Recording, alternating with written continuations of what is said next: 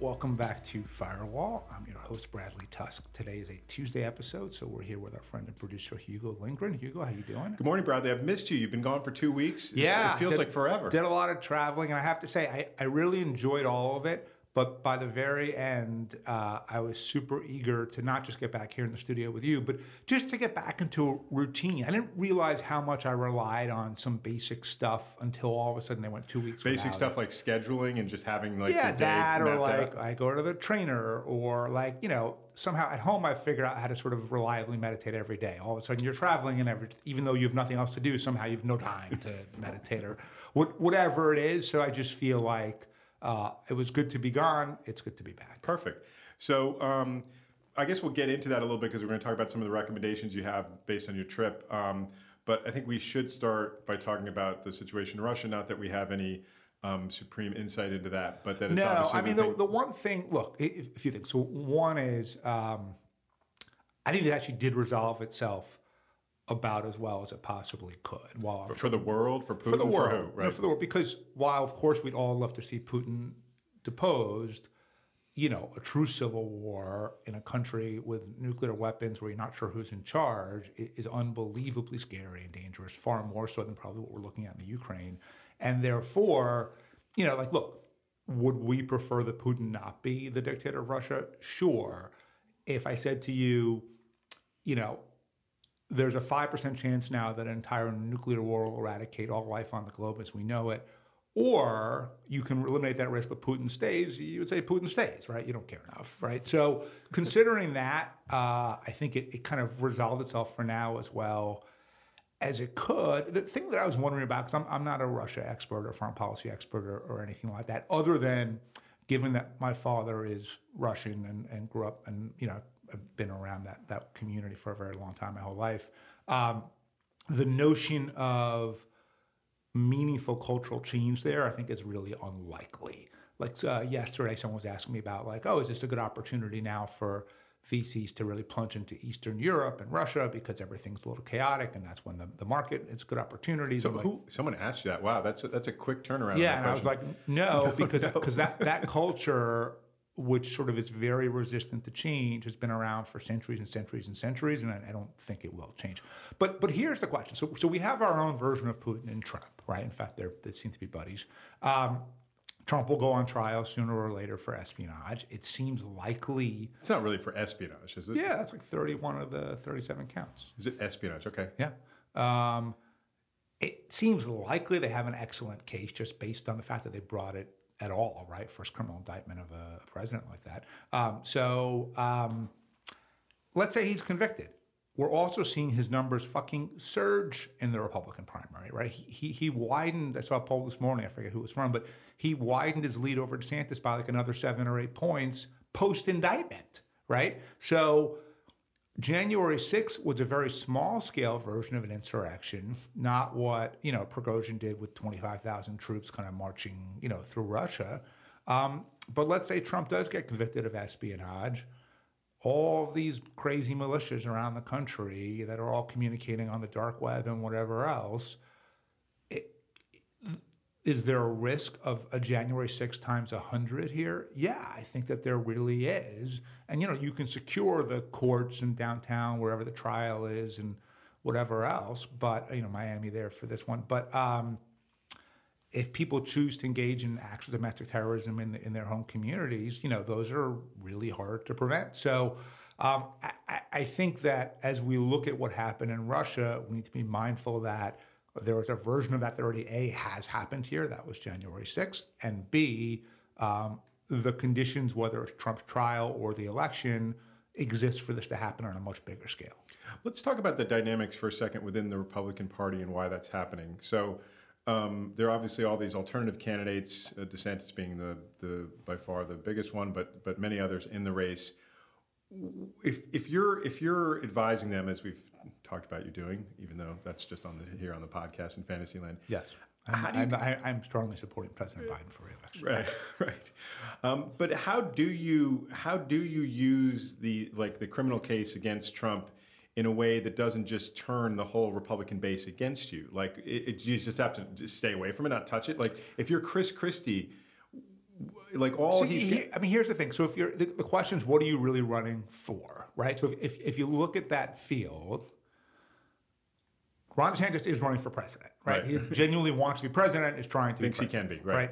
You have other people who are running for either relevance or vice president, right? So Nikki Haley, your favorite, like it doesn't seem like there's a world where she wins the nomination, but she's a pretty reasonable VP choice for somebody, right? That could certainly make sense. Someone like Tim Scott, we're talking about him. Otherwise, we wouldn't be talking about him. For Christie, I think it's a little bit of just he's not good at a lot of things, but he is very good at this sort of just prosecuting a narrative and an argument.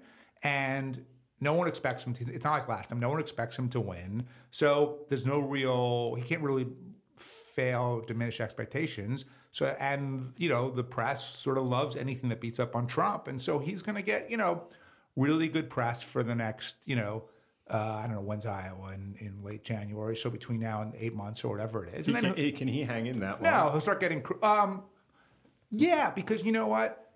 If you're not running ads, if all you're doing is running an earned media campaigns, you're just traveling to places and holding press conferences and appearing at debates. It's pretty cheap, right? You don't need a lot. So he's just calling in his Jersey guys and they're giving him some money to do that? Yeah, it's just, literally there's no security risk. He can fly commercial like to Iowa or whatever. God, that'd be so depressing to So, run for president. Except, in a weird way, he'll like it because Democrats who are happy to see him attacking Trump will come up to him and say, I hope you win the primary. Of course, they'll never support him, but, I hope you win the primary, whatever it is. So point is, there are people running for different things.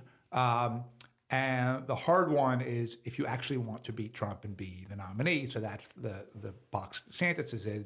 And I will say that we on this podcast have been saying for quite a while now that when DeSantis was being crowned by everyone as like the front runner, the next president, everything else, you and I said, look, be careful because the person 2 years out that the media says is the person often is not, whether it's Jeb Bush or Hillary Clinton or whoever. No, he seems dead practically. I know he's not, but it's just so weird how the narrative got flipped on him.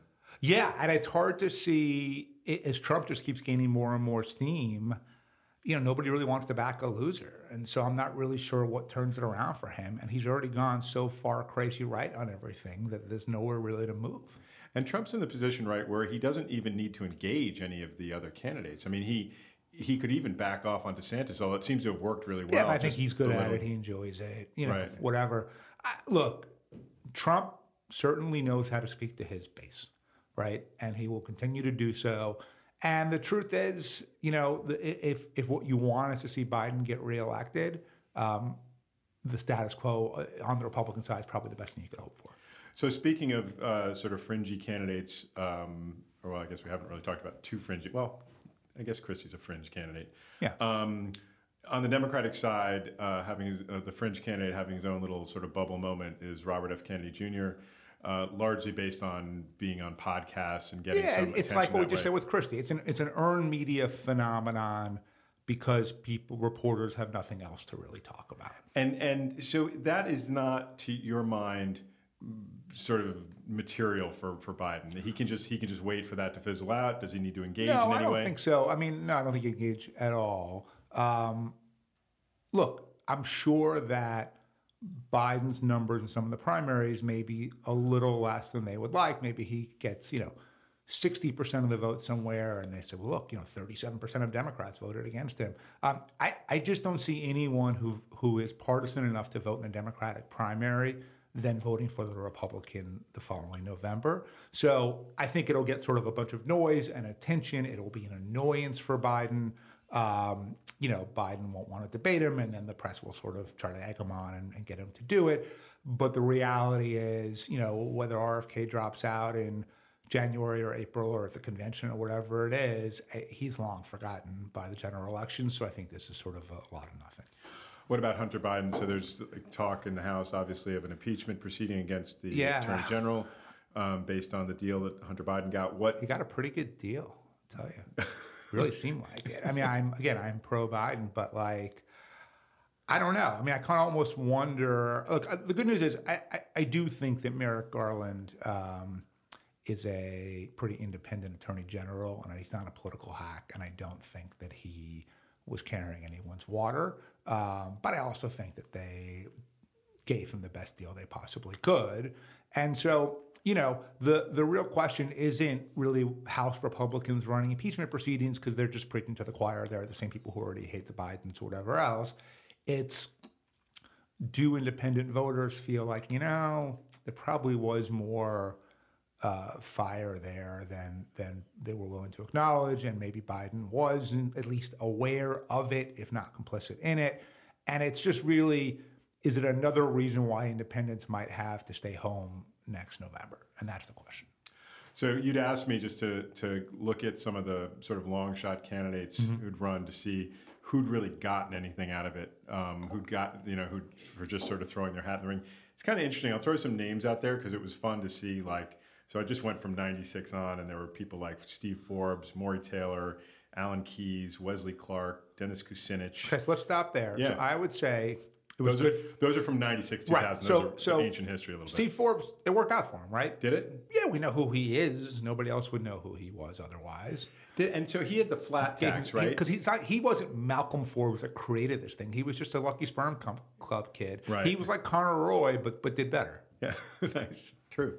So you think he got respect and people? I mean, we heard who he is, but he went on to do what? Probably nothing. Didn't the Forbes empire more or less collapse? Look, I think when he goes to his gala dinners or whatever it is, he still alive, Steve Forbes? Who knows? But he was probably for a while a little more feted. Yeah, because he got attention. He's only 75 years old. Wow, he should run again. He'd be young. He'd be one of the younger candidates in the race.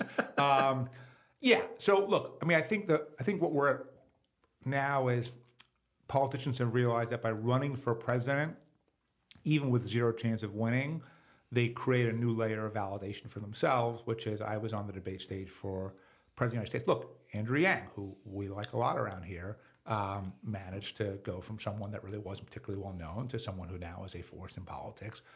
Because Bernie Sanders went from this sort of crank independent senator from Vermont to the leader of a movement. Well, those are two very different things. Well, maybe when Sanders started out, he and Andrew Yang were more or less in the same spot. Yeah, I mean, Sanders at a certain point actually became a viable candidate for the nomination. He's the dream, right? That you actually become like a, the snowballs. And in 2020, he won the first few primaries. Absent COVID, who knows? He might have been the nominee, and Trump might have gotten reelected. So yeah, I mean, there are. I genuinely think, even if they don't say the quiet part out loud, there are people who are either the candidates or the people right around them who say, of course we're not going to be president, but participating in this process gives us some validation and credibility, which we could leverage into celebrity, money, whatever it is, my next book, whatever it is, in the future. Can I throw out some other names? Because they're fun, just in case you have any reaction to them. Sure. So we also got Michelle Bachmann, John Huntsman, Herman Cain, Ben Carson, Carly Farina. And then the 2020 list is kind of interesting because Tulsi Gabbard's kind of, I guess she's on Fox all the time. I don't know. Yeah, she made herself more relevant. Yeah, but she's kind of, I don't hate Tulsi Gabbard. Like she's, I don't. The reality is I never pay attention to what she's saying. So other than presuming that it's all kind of crazy, I ignore it. Tom Steyer, that didn't work out so well. He spent a lot of money. No, that probably wasn't worth it for him. Okay, so I came up with an idea based on the news of Justice Alito taking luxury fishing trips. Yeah. And for some reason, I really thought this would appeal to you, but you shot it down right away. So the Supreme Court justices make, I think, $275,000 a year, right? So they're at the very peak of their profession. They have these lifetime appointment jobs. They live in Washington, D.C., which is an extremely expensive place to live, and they get paid what amounts to not a lot of money. And so the fact that comparative to what they could earn in private practice. Yeah, and compared to like anybody still who's 5 times the national average or whatever. Sure, but they are at the very top of their profession. Yeah, these are people who would be making. You have fucking relief pitchers making $275,000 an outing. Like sure, these are people who would be making $5 million a year at their law firm, easy. Right. So why? So and then you have them this kind of like not very cool looking thing where they're taking trips with people, and it looks bad. Probably isn't that bad. I don't know, but like look, absolute power corrupts absolutely. A few things. One, it's okay, but here's my idea, and then respond. Yeah. Was it just raise the salary, pay him $1 million a year? I just don't see. So like, I'm not generally speaking. See, I thought you'd like that. I'm all for all kinds of structural changes, right? Like I would be for. Look, you could make an argument that pay every member of Congress $1 million because. No, I don't want that. But you could make arguments for all kinds of structural changes. These are the I would 9 probably support. sharpest legal minds, like in the. Yeah, the 9 sharpest legal minds who satisfy the right political requirements at that particular moment. Good point. But here's the thing. So Alito's making $1 million a year. He still can't afford the kinds of trips on his own that Sure he can. Private plane to Alaska. That's from DC. That's what $150,000 round trip, easy. 200. Like right. So if he's $1 million, he's in a high tax place in DC. Now he's at 500,000. 40% of that's going to go to flying private to Alaska. Right. Like I just. If you so you think he's still going to do it? I don't think the increase is material enough to change any of their options or incentives. Okay. On the flip side, I think these are people whose legacies are incredibly important to them. And while, of course, everybody likes nice shit, this is why people who are sort of super self-righteous on either side tend to get in trouble all the time, because they're human and turns out nice stuff is better than not nice stuff. So then they ultimately look hypocritical. But I think that if there's enough consistent sunlight and bad press and everything else, for the vast majority of justices, they will say it is not worth destroying my legacy over a flight to Alaska. I saw this kind of interesting chart about the percentage of home buyers in various cities that are Gen Z. Mm-hmm. And it turns out that New York is the second least popular market for Gen Z home buyers as a percentage of total home buyers. Yeah. The only one being higher is San Francisco. Those are obviously probably the 2 most expensive cities to live in the United States, so that's obviously a factor. But it seems, when you have cities, so the cities that lead the list are Salt Lake City, Louisville, Minneapolis, Nashville, and Phoenix. It seemed like this is kind of a long-term warning sign or something for New York City. If young people cannot afford to buy or do not want to buy houses or apartments here, that bodes poorly for the future of the city. And should that be on the sort of political radar of City Hall, of New York, of the governor in Albany? Hugo, we're sitting on a block with 3 or 4 legal weed shops within 100 feet of us. They can't shut those down. They're going to figure out the housing market. There's no chance of that. But look, I would say this. So I, came to start living in Manhattan after college, right? And didn't buy my first apartment until I was 36, 37, something like that.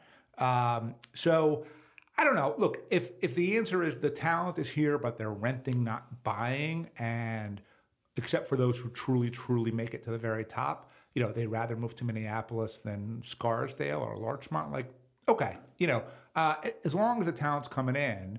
But look, that's also why I would be throwing open the borders. That's why I'd be handing out H-1B visas. That's why I would basically, if for as long as the most talented people from all over the world want to be here, I don't really care if they're buying or renting or whatever it is. They will create ideas, businesses, art, concepts, whatever it is, that generate activity and excitement and make New York City what it is. So, if the article said Gen Z is fleeing New York and not coming here, that would certainly be a problem. The other thing is this, which is, housing is the biggest purchase that people make in their lives in general. New York City housing is wildly expensive. And you're at a point where A, most jobs let you work from home at least some of the time. B, the city's not in fantastic shape, right? Crime doesn't feel great. Quality of life doesn't feel great. So, it's not unreasonable for people to say, given how expensive this is, let me rent instead of buy. Right. So you'd mentioned that when you were working in City Hall, Yeah, so this was even before this, when I was at the Parks Department when I was like 21.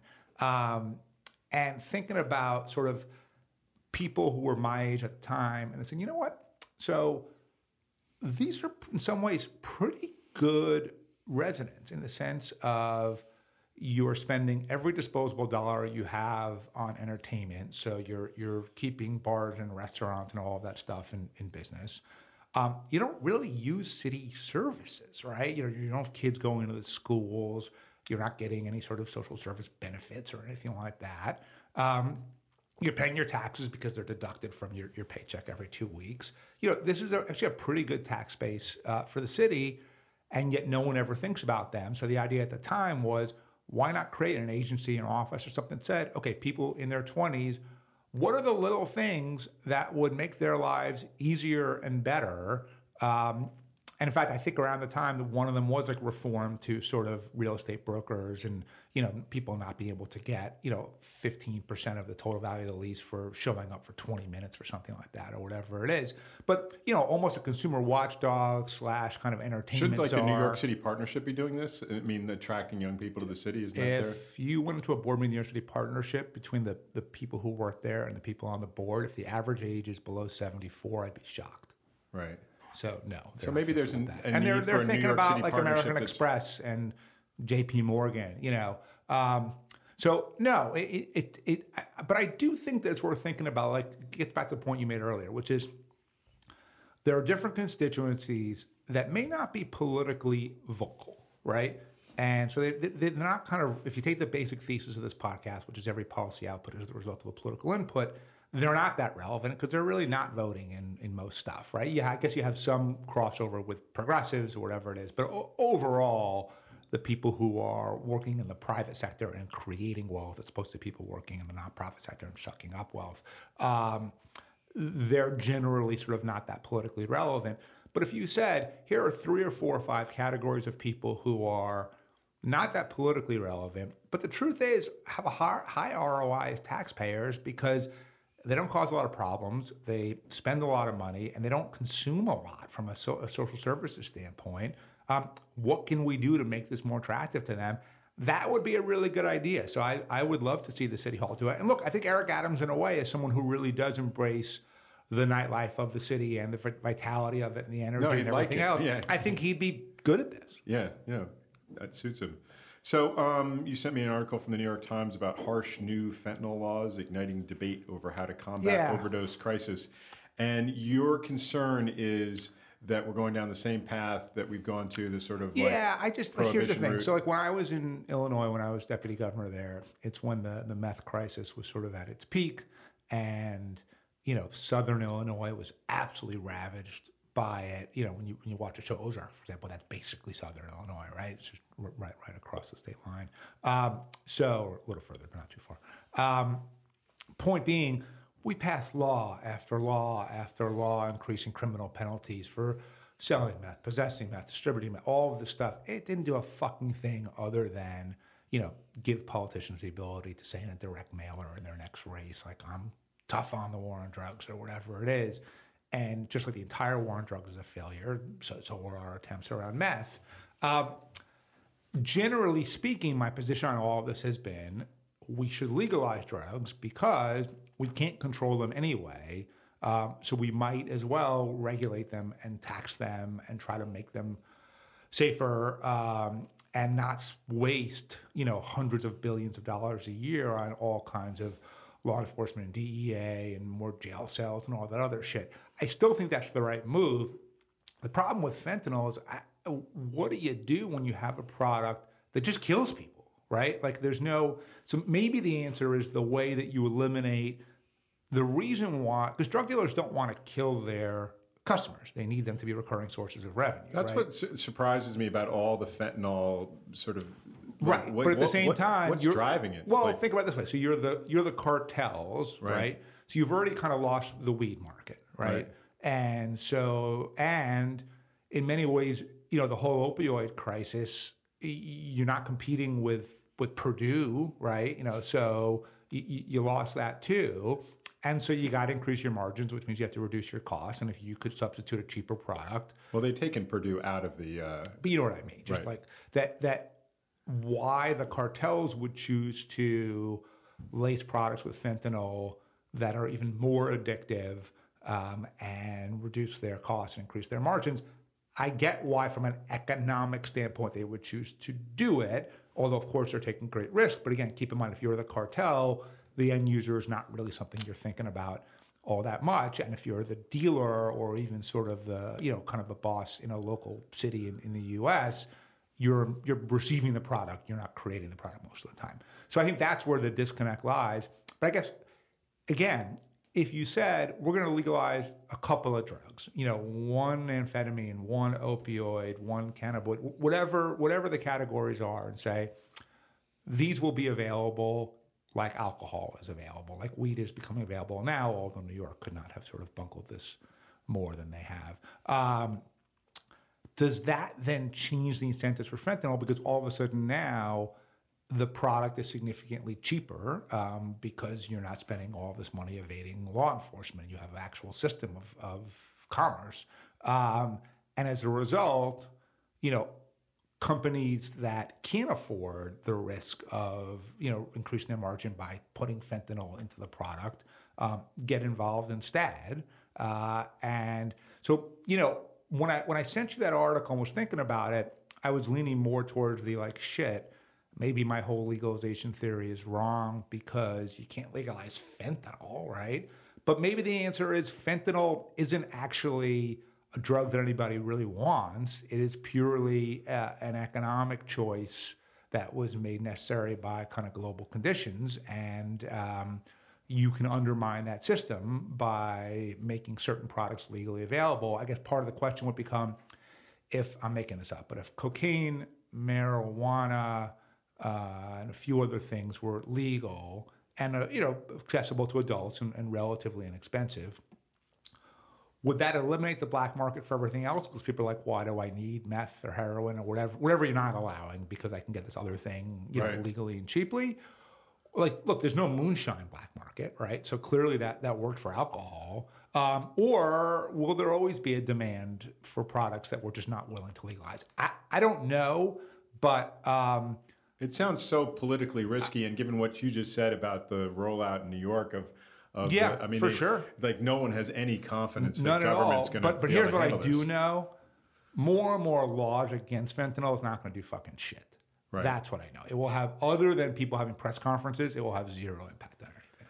So how do you even begin to approach a problem because the ability to experiment with drug legalization laws is so dangerous socially, making some of these more dangerous drugs available. I mean, who even knows if they are more dangerous in the grand scheme of things versus alcohol, which has obviously been minimized as a toxic drug, even though that's exactly what it is. I just don't see how we begin to it would unwrap almost the be situation. like you get like Rand or McKinsey or somebody to sort of quietly and privately look at, here's the situation we're in today in terms of health-related drug issues, crime-related drug issues, social-related drug issues, and here's here's where we are. If we were to have this kind of system of legalization or that kind or this kind or that kind, here's where we think the leverage will move, right? And certain things will get better, certain things will get worse.